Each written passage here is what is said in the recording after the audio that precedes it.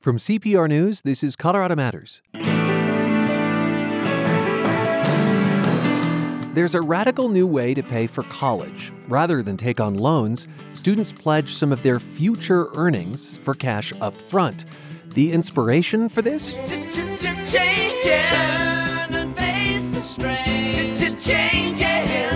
If David Bowie could raise capital and pledge his future earnings, what I thought back then was, why cannot anybody do that? Experimenting with the approach in Colorado. Then someone set fire to a charming old church in rural Morgan County. And what we can learn about the president from his golf game. Sports writer Rick Riley, who spent much of his career in Colorado, investigates the many club championships Trump claims he's won. It's insanity. It's so over the top. We don't even know how to deal with this in golf. It's never happened. This is Colorado Matters from CPR News. I'm Ryan Warner. There's a radical new way to pay for college, and the gist is that students become investments.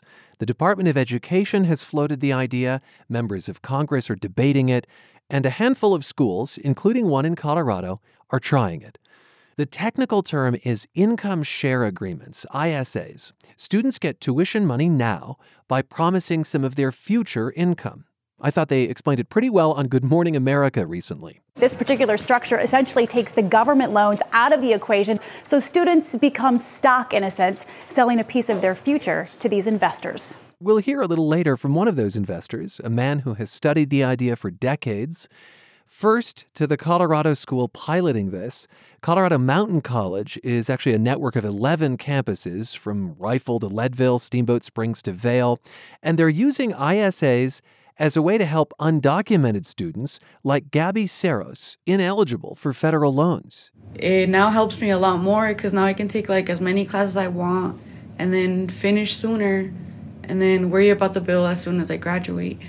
Saros came to the U.S. when she was 4. She's a DACA recipient, meaning for now she's protected from deportation.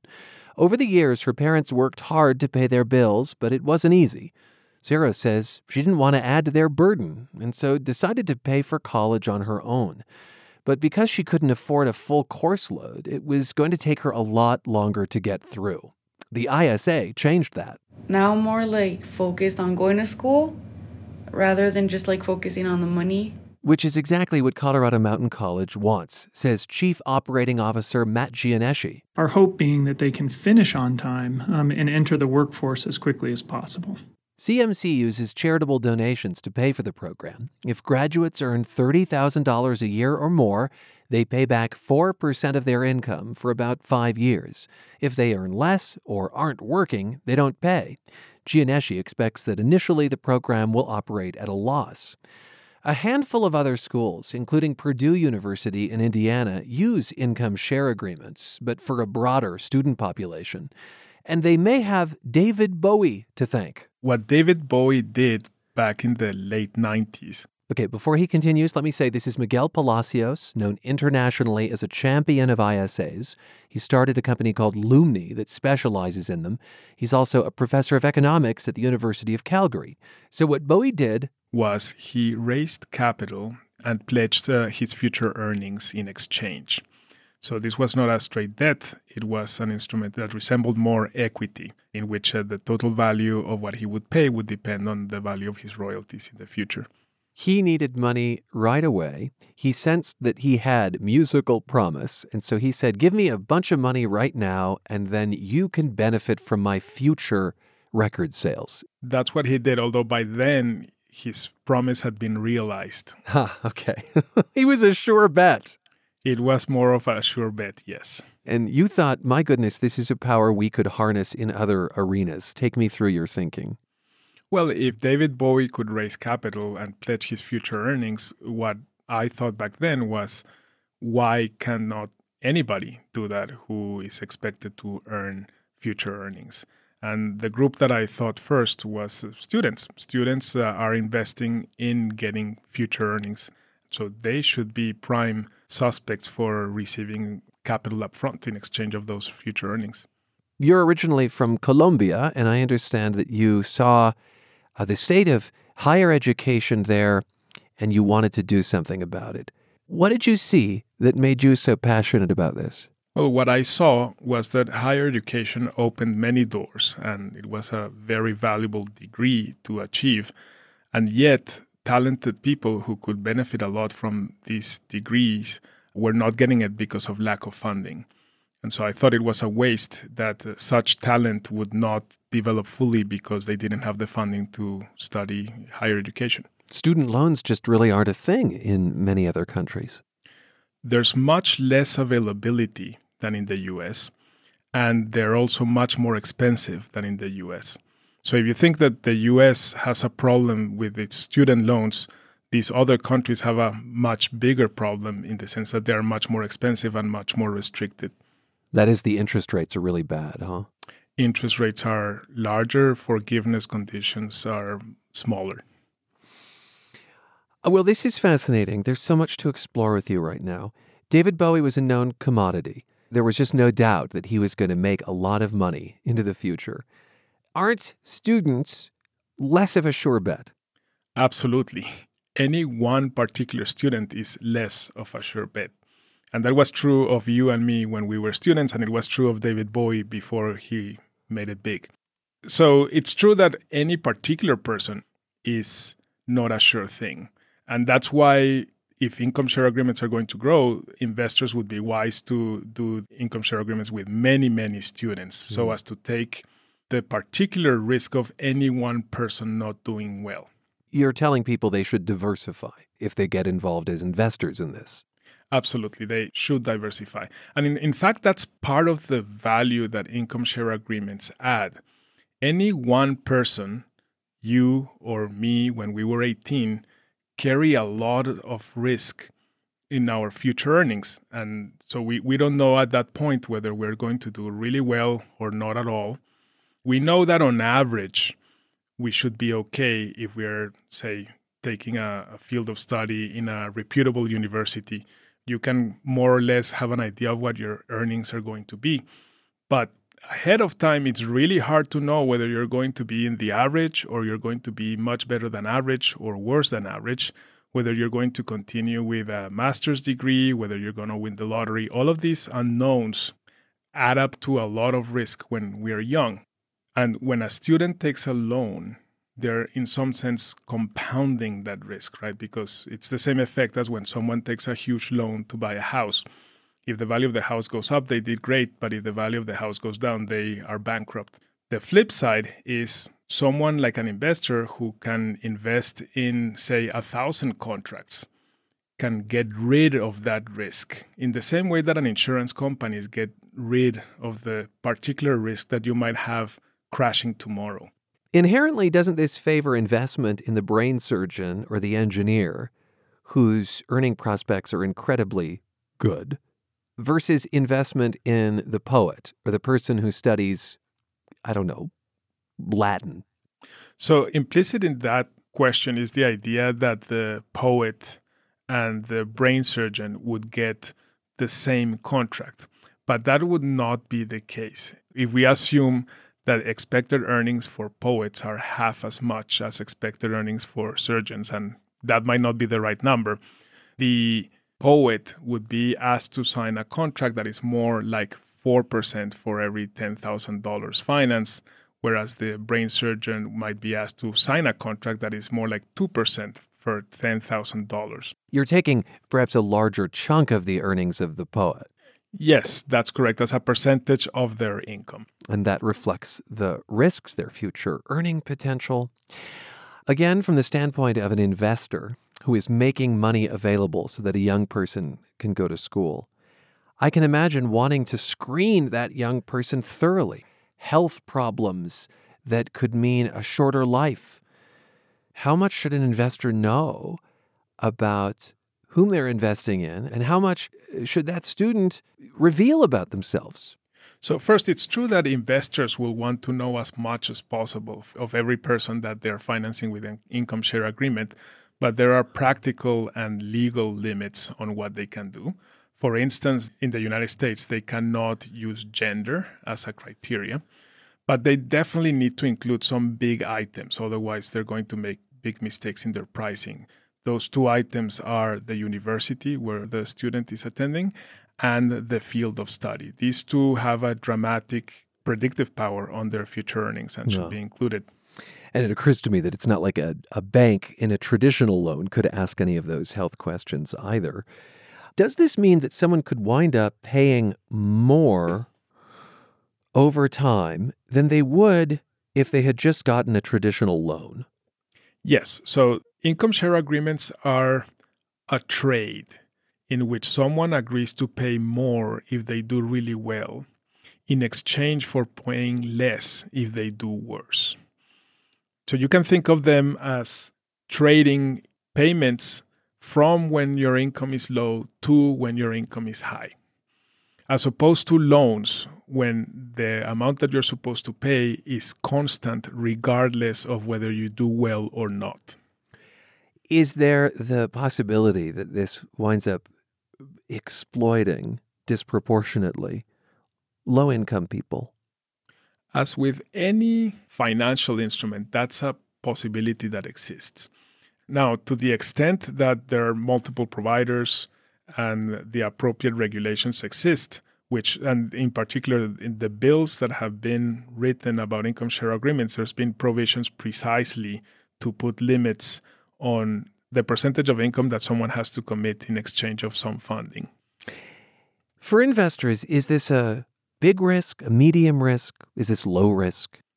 So for investors right now, this is a medium to high risk, as this is an instrument that has little track record. Now, the track record that exists, for example, in Lumni has been good enough that Lumni has been able to continue raising capital over the last 17 years. This is the company you co-founded. This is the company that I co-founded.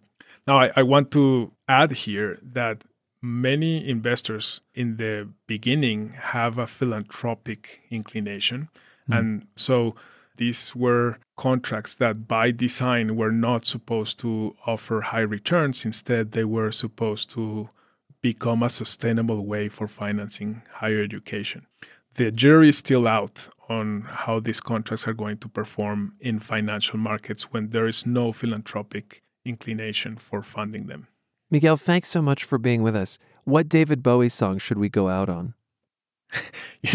I'm not a fan of David Bowie, so I wouldn't know which songs. The truth is revealed. Well, thank you for your time. I appreciate it. Well, I'll choose one, but thanks for being with us. Thank you. Have a good one. Changes. Turn and face the strain. Changes. Don't wanna be a richer man. Changes. Turn and face the strain. Changes. It's gonna have to be a different man. Time may change me, but I can't trace time. Miguel Palacios may have questionable music taste, but he is a professor of finance at the University of Calgary Business School. He's also co-founder of Lumni, which connects investors with students who need help with tuition, so-called income share agreements. Colorado Mountain College is experimenting with them.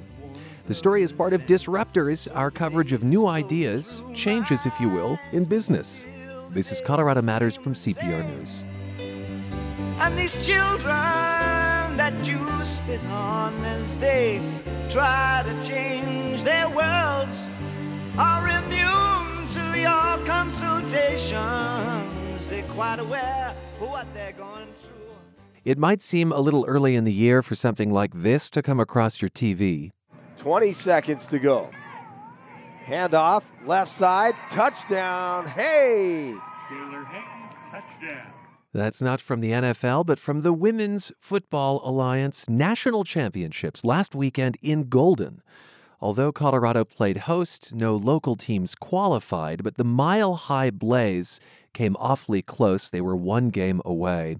For some perspective on semi-pro women's football, Blaze owner and GM Win Flato-Domini is here. Hi, Win. Hey there. You're playing the same football as the men.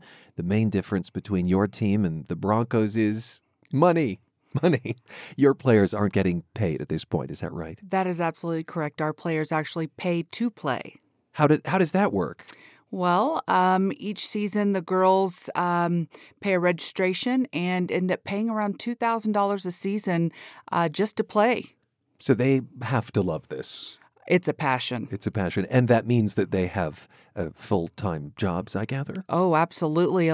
We have a lot of mothers, grandmothers, doctors, nurses, students, you name it, full-time jobs and going to school and playing football. A lot to juggle, I gather. Very much so. Very much so. You have similar equipment and padding to the NFL, unlike the Legends Football League. That was another women's football organization. Correct. We are pretty much identical to the men on the field. We play NCAA college rules. We're padded up just like them and hit just like them. What was the Legends League? Just remind folks. That's the LFL. They play in... It was bikini-type clothing attire before. This last season, they switched to yoga pants. But we are full pads. We look just like the Broncos when we're out on the field. What are your thoughts on the Legends League? There are some tremendous athletes out there that are playing the sport, and more power to them if that's what they choose to do. I'm never going to bash another female for playing, a sport. I think it's great for them. However, I'm focused on bringing football to the attention of the city of Denver. I mentioned padding in particular. I think that connects logically to the question of concussions. So you are encouraging more women and more girls to get into a sport that some parents are pulling away from at this point for boys and girls. Talk to me about that. Well, I think that as with any sport, if you are interested in putting your daughter in football, I think you need to do the proper research about who your coach is going to be and the products that you're going to be using for your daughter. Finding a coach that's heads up certified and that's going to teach your daughter how to hit properly and to take a hit and to get a helmet that will protect her is crucial. I mean, that's your child's brain. Spend the money on a great helmet and do what's right. Tell me about this heads up certified. That is some sort of training that coaches get. Sure. Coaches will go and take classes on how to properly hit and how to teach children to take hits. You think sometimes kids will lean in with their head first, and you can only imagine what's going to happen with that. So it's important that our coaches are teaching children properly from the gate. I mean, you can take all sorts of steps. You can have all sorts of equipment. Fundamentally, there's still going to be the risk of head injury. That never really goes away, does it? Sure, that's with any sport. That can be with tennis. Are more girls playing football in school now? What have you seen? Man, it's growing tremendously. Utah has the biggest youth girls football league in the U.S. It's huge. In Denver, we are starting a youth girls football league. My head coach, Rob Sandlin, coaches a boys league here and is just now starting a girls youth league that will be taking off this fall. What do you think explains that trend? What's behind it? I think people are starting to buy into the fact that girls can do the same thing boys can do. We're athletes just as well. I think the whole women's soccer movement has really taken off and has put that in the face of parents, and kids are going, wait, I can do this? There's been some excitement, some movement lately in women's soccer, wouldn't you say? But you think that's a tide, in other words, that raises all boats in, sure, in women's I think it sports? Helps. Absolutely. Mm-hmm. I think any exposure we can get for women is tremendous. You've said that popularity for the Mile High Blaze, the team that you run, has grown exponentially over the last 5 years. What about spectators? What kind of enthusiasm are you seeing from them? Well, I remember when I started with this team, we had maybe 25 people in the stands, 30 people. Now, when you come to our games, our stands are completely packed. We have a line to get into the gate. It is a huge family event, and we make it a production. It's like going to a college football game. It's a blast. What are the sorts of venues, stadiums that you play in? Our home stadium is Five Star Stadium in Thornton. So it's for Thornton High School, but it's a gorgeous stadium. We have food trucks that come in there on Saturday nights. We have a DJ. We have cheerleaders. We have performers. Color guards come in and present the colors for us. It's a production. It's amazing. And you think about that production as part of this. Let's talk about the prospects for girls in particular who get in at a young age. It strikes me that it's a tougher maybe career path or path in general for them to follow as they progress in years. Is that true? Simply that the prospects diminish? That's a tough one because I just had a 52-year-old retire. From our team. So we've got women well into their 40s that are playing and are absolute animals on the field. Tell me about this 52-year-old. Well, her name is Sheila, and she is now our mascot this season. It's her first season being retired. And let me tell you, 50, you would never know she's 52 because she can hit just like a 20-year-old. She's a people mascot, or she's in a kind of suit? She's in a mascot suit now. Oh, okay. Blue Inferno is our mascot. And what is Blue Inferno? Is it It's a horse. A horse, okay. Yeah. So some allegiance perhaps you feel to the Broncos. I know that you got a shout out from the Broncos and from the governor recently. What is the relationship between the Mile High Blaze and the Broncos? And do you sense a simpatico there? Well, I hadn't had a lot of luck with the Broncos. I'm going to be honest. I had reached out and it just kind of didn't go anywhere. And we recently had a article written about us in the Colorado Sun by Carol McKinley. And lo and behold, I got some phone calls from the Broncos, and I'm excited to where we are possibly going to go. The Broncos gave us shout outs on their social media, which was amazing. Yeah, I couldn't ask for more. A lot of followers. Yes. They gave us a signed football and put us in touch with their grant people to apply for a grant through them. So I'm thrilled. Would it be your goal to play at Broncos Stadium to somehow draw some of their audience as well? My number one goal, and has been since I own this team, was to play a mini football game at halftime during a Broncos game, just so Denver and Colorado can see who we are and what we do, and that we play football just like the men. There is also a Women's Football Alliance team in Colorado Springs. That's the Rocky Mountain Thundercats. Mm-hmm. Well, you've put the intention out there for sure. Where would you like to see the Blaze go from here beyond that exhibition? Oh, gosh. I just want us to keep growing and to keep opening doors for girls to be able to play football and to know that there is a place for them after high school, that they can continue on. Did you feel that as a girl, that you had the opportunity? For football? Mm-hmm. No, especially coming from Texas. Absolutely not. That opportunity was not open to you? No, sir. Thanks for being with us, Win. Nice to meet you. Nice to meet you. Thank you for having me. Win Flatow-Dominy is the owner and general manager of the Mile High Blaze, one of Colorado's semi-pro women's football teams.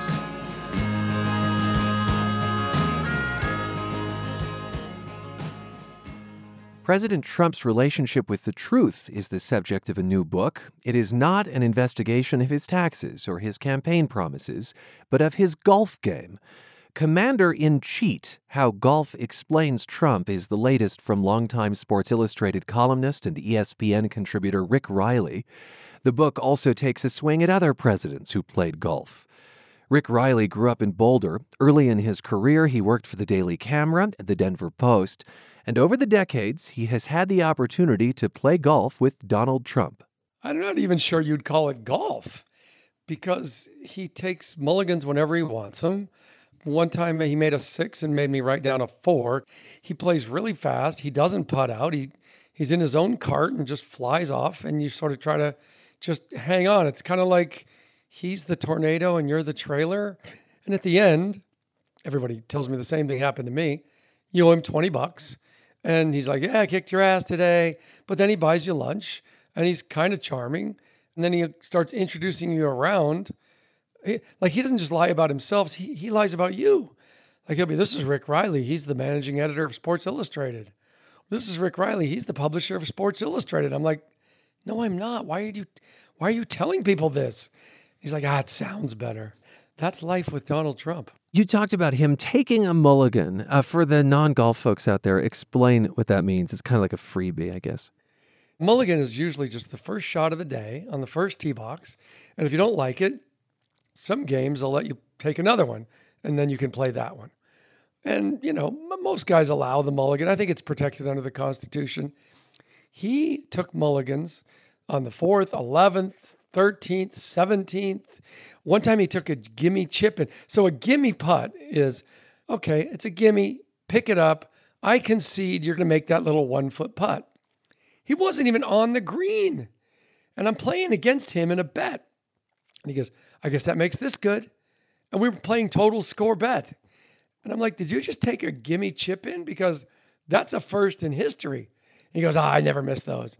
But really, because his caddies kick his ball out of any tough lie or throw it out of the bunkers, or he kicks it out of the rough so much himself, he calls himself Pele. Or the caddies call him Pele. So I'm like, you would have never made that chip. But by then, he's got this golf cart that goes super fast, and it's gone. The moment is gone, and he ends up taking $20 off you. But it's just instructive because he doesn't think the rules apply to him. A lot of people in the book go, I tried to tell him, hey, we don't cheat. I'm not going to cheat like that. And he would always say the same thing, which is, the guys I play with, you got to cheat them before they cheat you. And I sometimes think that's how he runs the presidency. He thinks everybody, every negotiation, they're trying to con you. So he's got to con you first. And I think that's true with interviews, his taxes, investigations, the Russians. It's all this game. He thinks he's got to get one over on you before you get one over on him. Let me say this, that golf is very different from, say, foreign affairs. I mean, it's very possible that Vladimir Putin is trying to cheat, unlike someone who might be on a golf course. So is it an apples to oranges comparison? I guess it's possible, but he's a guy that just has to win. So I talked to a couple of psychiatrists, and I said, we don't have this in golf because golf is the easiest sport to cheat at. And because it's so easy, it's come up, in the 600 years it's existed as a game of gentlemen and ladies. We don't cheat each other. You'd rather cut off your arm. I can remember my dad saying you'd rather cut off your hand than cheat your friends. But he cheats like a 3-card money dealer. Cheat appears in the title of your book. It's obviously a loaded word. How much evidence did you feel you had to gather before you could use that term? And help us understand the research, the interviews that went into this. Well, for every 100 people I talked to, 99 had a great story about Trump. Whether you were red, blue, left, right, whatever, old, young, they all had stories about him cheating on the golf course, or lies he told, or lies about winning championships, or lies about who they were. And so but of the 99 stories, maybe 50 would let me use it. So I'd always say, well, what do you mean? You just told me this great story. And they'd like, well, I don't want to lose my passport. Or I like what he's doing for my taxes. So everybody had a cheating story. Using cheat in the name of the book doesn't even start to cover it. This guy cheats whether you like it or not, whether you're watching or not. The man cheated Tiger Woods in a match. He tried to cheat Tiger Woods. He kicked Mike Tirico's ball in a bunker when Tirico wasn't looking, the announcer, just so he could win a bet. He's unabashed, unashamed, a cheater. He'll even win tournaments where he didn't play in them. He's done 8 or 9 times where he just buys a new course, plays the first round by himself, declares that the club championship, and when he goes around the country saying, I've won 20 club championships, most of them are just con jobs. Right. You take on 2 claims that President Trump makes. First, that he has won more than 20 club championships. And second, that his handicap is 2.8.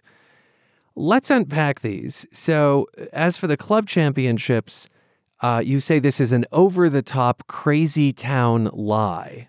I think at the time that you wrote the book, he said he had 18 club championships. To win a club championship in golf is really hard because you have to play against the best players in the club and you don't get any strokes.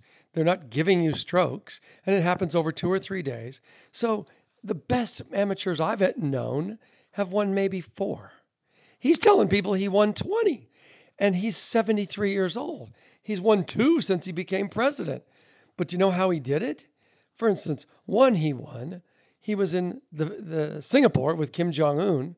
They were playing the club championship with the best players at Trump International in Florida, which is next to Mar-a-Lago. He comes back a month after they've played the tournament, a month. He sees the guy that won it and says, hey, Ted, his name was Ted, congratulations, but you didn't really win because you didn't play me. And Ted's like, yeah, sure, he's laughing. And Trump's like, no, seriously, we're going to play these next 6 holes for the title. And then he cheated on the 6 holes, and suddenly this guy's name came down, and Trump's went up. It's insanity. It's so over the top, Ryan, that we don't even know how to deal with this in golf. It's never happened. Let's talk about his handicap. So in golf, of course, the lower the number, the better. President Trump claims it's a 2.8. Now, people who know Trump's game and the game of golf very well say it's probably closer to a 9 or 10. That includes legends Ernie Els and Annika Sorenstam chiming in on Trump's game. Here's the thing, a 9 or a 10 is pretty darn good. As you write, only around 3% of men over 70 are single-digit handicaps. You dig into why he feels he needs to claim a 2.8, and what do you find?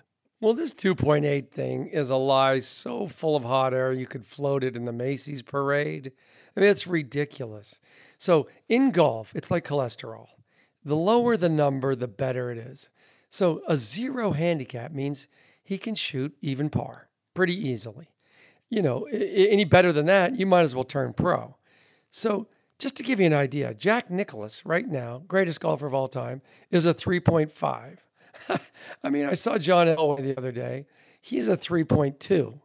John Elway can beat almost anybody you put him up against. But anybody who's played with Trump goes, he's maybe a 10, 9. Tiger thinks he's a 10. Most people think he's an 11 now or a 12. I don't know if you saw a video of him playing in Ireland. He had to hit a chip 3 times because he kept chunking it and it kept rolling back to his feet. And that's why he always has a caddy with 4 balls in his pocket. And he himself has 4 balls in his pocket. And they're throwing it out of lakes and pretending he's on the green when he isn't and switching balls. And you're hitting and he's 200 yards ahead so he can foot wedge it and foozle it and fudge it into a nicer lie. And it's all just, it isn't golf. It's a whole sort of exercise in self-indulgence. And then he buys cheeseburgers and he's pretty nice. It seems to me the pivotal line from your book is a quote from one of your old coaches, actually.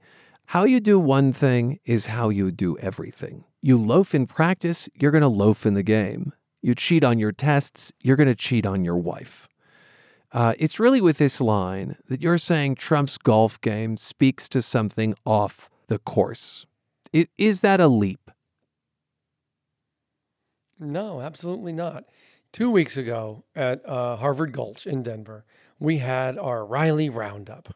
I come from a very golfy family, and we grew up all playing public courses, and my dad was a golfer, and every day, since the day Jack Nicklaus won his Masters in a yellow shirt, my dad would wear a yellow shirt. And so we buried him in a yellow shirt. He loved Nicklaus that much. I told Jack this, and he loved Trump, he loved Nicklaus, he loved golf, and he loved playing by the rules.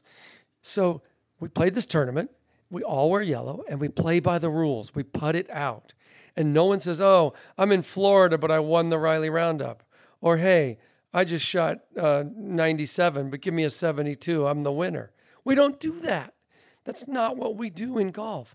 How you do something like golf, which doesn't matter, reflects how you do everything. I wrote a line once, golf is like bicycle shorts. It reveals a lot about a man. And what it reveals about Trump is kind of ugly. I mean, my dad would turn over in his grave, and he was a lifelong Republican.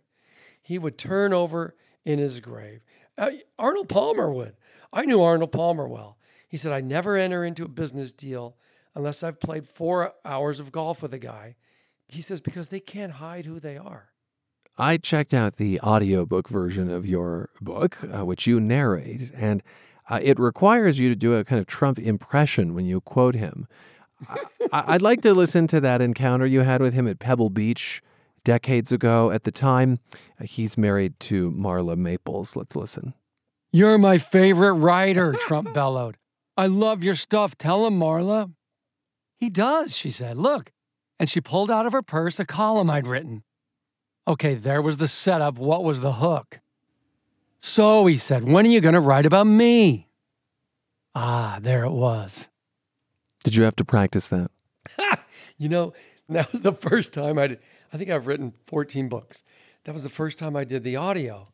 But this book means so much to me, more than any book I've ever written. It just pisses me off what he's doing to my game, driving on the greens and telling people he's won and not following etiquette. And so it really mattered to me. So I did the audio, and I suddenly realized, oh my gosh, I gotta try to sound like Trump.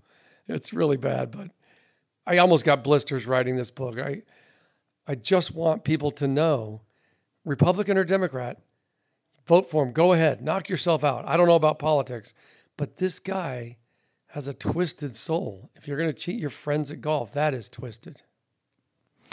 He's not the only president to cheat at golf, as you write. There's Bill Clinton, who sometimes played pretty loose. But contrast Trump and Clinton's game for me a little bit, because you make a distinction. Well, right. I played with Bill Clinton when he was president, and his kind of cheating was because he didn't get to play much. He got to play maybe once a month, and so he'd bring 24 clubs in his bag so he could try all these new clubs. And then he would hit his shot, and then he'd say, "I'm playing that one." That sounded like Trump. "I'm playing that one." But then he'd hit 5 or 6 what we call billigan, like Secret Service would go find it and bring it back. I always say it was kind of like the guy that goes into the bank to steal the pen versus the guy that goes into the bank to steal the vault. Like, Clinton still wasn't going to beat you. There was no money at stake. He just loved the game, and it would take 6 hours to play with Clinton, whereas Trump takes about 3. So, yeah, he cheated, but it's like this freshman team versus varsity team cheating. You know, one thing that just keeps haunting me from your book isn't actually about golf. It's about the First Lady, Melania. She was born in Slovenia, but you recount a story in which Trump expresses that he doesn't like the sound of that. So he says, "Say you're from Austria. It sounds better." Well, everything with Trump gets the Trump bump, I call it the Trump bump. Like, I stand eye to eye with Trump. He's 6'1", I'm 6'1". Suddenly, when it comes time to take his medical exam, he's 6'3", 239, which gets him just 1 point under the mass body index, so he's not obese. Trump Tower's 58 stories. But if you've ever been in Trump Tower, you know there's no 20 through 29th floor. So it's really only 48 floors. So my buddy's having dinner with Melania and Trump and my buddy and his wife during the campaign, 2016. So the woman goes, "Melania, where are you from?" And she says, "I am from Slovenia." And Trump, like, his neck snapped. And he turned to her and said, "Say Austria. It sounds better." And so for like 6 months, she was telling people she was from Austria until the Slovenian press heard and got all angry. And so then she looks like a liar. And it's all this Trump bump baloney that he tells you, like, you know, he'd introduced me to a guy, "This is Luigi. He was voted best spaghetti chef in the world." And Luigi's looking at me like, "No, I wasn't." So I think he kind of loses track of what's real and what's a lie. He gets numb to it. I mean, you also found that President Trump is generous with his fabrications. He plays with legendary golfer Lee Trevino at a Trump course. Trevino shoots a 72, but by the time Trump is done telling others about their game, he's brought Trevino's score down to a 66. And Trevino says, "I had to get out of there before I broke the course record." You lay out all the ways that President Trump fails to tell the truth when it comes to his golf game. You say it's so brazen, you almost admire it. And indeed, people who play with him also report having a lot of fun. So here's a guy who flouts convention, puts on a great show, walks away declaring victory, Rick Riley, aren't these the ingredients that wins you the presidency? I guess. I mean, I guess you're right. He is the best manipulator of the truth. He just repeats a lie over and over again. He's repeated this lie about golf, that he's this great champion, and people believe it because I think I'm the first guy to come out and go, this is all bull. Don't believe it. Have Trump or his people responded to the book? No, just his kids have blocked me on Twitter. I'm begging for a tweet from the guy. He always tweets fake news about any book that paints him in an unflattering light. He has not tweeted. I think that's because I have a good friend who's a good friend of his. And I think he said, don't tweet about it because it's just going to drive up sales. Rick, thanks for being with us. You're welcome. Sports writer Rick Riley, who grew up in Boulder and cut his chops at the Daily Camera and the Denver Post. He has written Commander-in-Cheat, How Golf Explains Trump. Still to come, a charming old church was set on fire. This is Colorado Matters from CPR News. A lot of folks out there question whether or not you can even get addicted to cannabis. Why would you say marijuana doesn't have addiction potential? This guy is here to tell you that it can happen, and it does happen. I mean, it obviously does. On the latest episode of On Something, cannabis addiction. Addiction is addiction, and stuff can ruin your life. Subscribe to On Something on Apple Podcasts or wherever you listen. It's Colorado Matters from CPR News. I'm Ryan Warner. Someone set fire to a church in Morgan County, Colorado, a church that's on the National Register of Historic Places. It was built in 1915, so it's been around for 104 years. This is Morgan County Sheriff Dave Martin. It's been a local meeting place, gathering place for the Antelope Springs community, which, when I say community, I don't mean that there's a town there, because there's really not. It's a farm, ranching area north of Snyder, Colorado. There's a lot of people that travel there to look at the old church, switch drivers. It's a spot in the road where people can pull off the highway as well. The old Antelope Springs Methodist Episcopal Church is irresistible, sitting on the plains with faded white paint.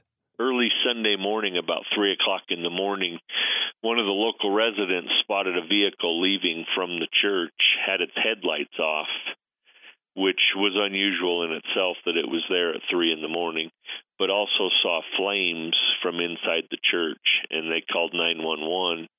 And fortunately for us, we were close to that area, and one of our deputies was able to make contact with the vehicle that was seen leaving the scene with its headlights off. I understand there was a gas can in the car, and they told me there was a flag inside the car that the deputy had recognized having been in the church himself before. Deputies made 2 arrests. A third suspect, a minor, turned himself in. Volunteer firefighters were able to get to the church quickly, so the damage was serious but not catastrophic. There's portions of that structure that are still standing, yes. So far, no motive for why this happened, but Sheriff Martin notes there was a second fire in the area around the same time at an abandoned farmhouse. There may be a connection. I have suspicion, but I don't have the evidence to support that right now. Sheriff Dave Martin from Morgan County, Colorado, that's east of Greeley. There are photos of the Antelope Springs Methodist Episcopal Church at CPR.org. What are the most extreme conditions life can withstand? Ice spires high in the Andes Mountains offer colorful clues. My colleague Avery Lill spoke with a Colorado researcher about life above 13,000 feet. The Nieves Penitentes, or penitent snows, look like praying monks in white robes. They form when sun and wind whittle away an icy snowbank. It looks like a cornfield, sort of, but these are big ice spikes, and they can be up to 15 feet tall, but they're usually a meter or 2 tall. And they're in even rows. They're just a bunch of ice spikes sitting there on the landscape. That's Steve Schmidt, a professor of ecology and environmental biology at the University of Colorado Boulder. Schmidt and his team explored these penitentes on the world's second highest volcano, Volcan Yuyayaco in Chile. That might sound bleak, but it turns out these are actually an oasis of life in an incredibly harsh environment. As we were just strolling around them, we noticed some red patches on the sides of some of these ice spires. So we sampled those while we were up there. And turns out no one has ever really studied these ice spires from a biological perspective. When we brought the samples back, it turned out they were loaded with snow algae, much like the watermelon snow that occurs in high elevation places in Colorado.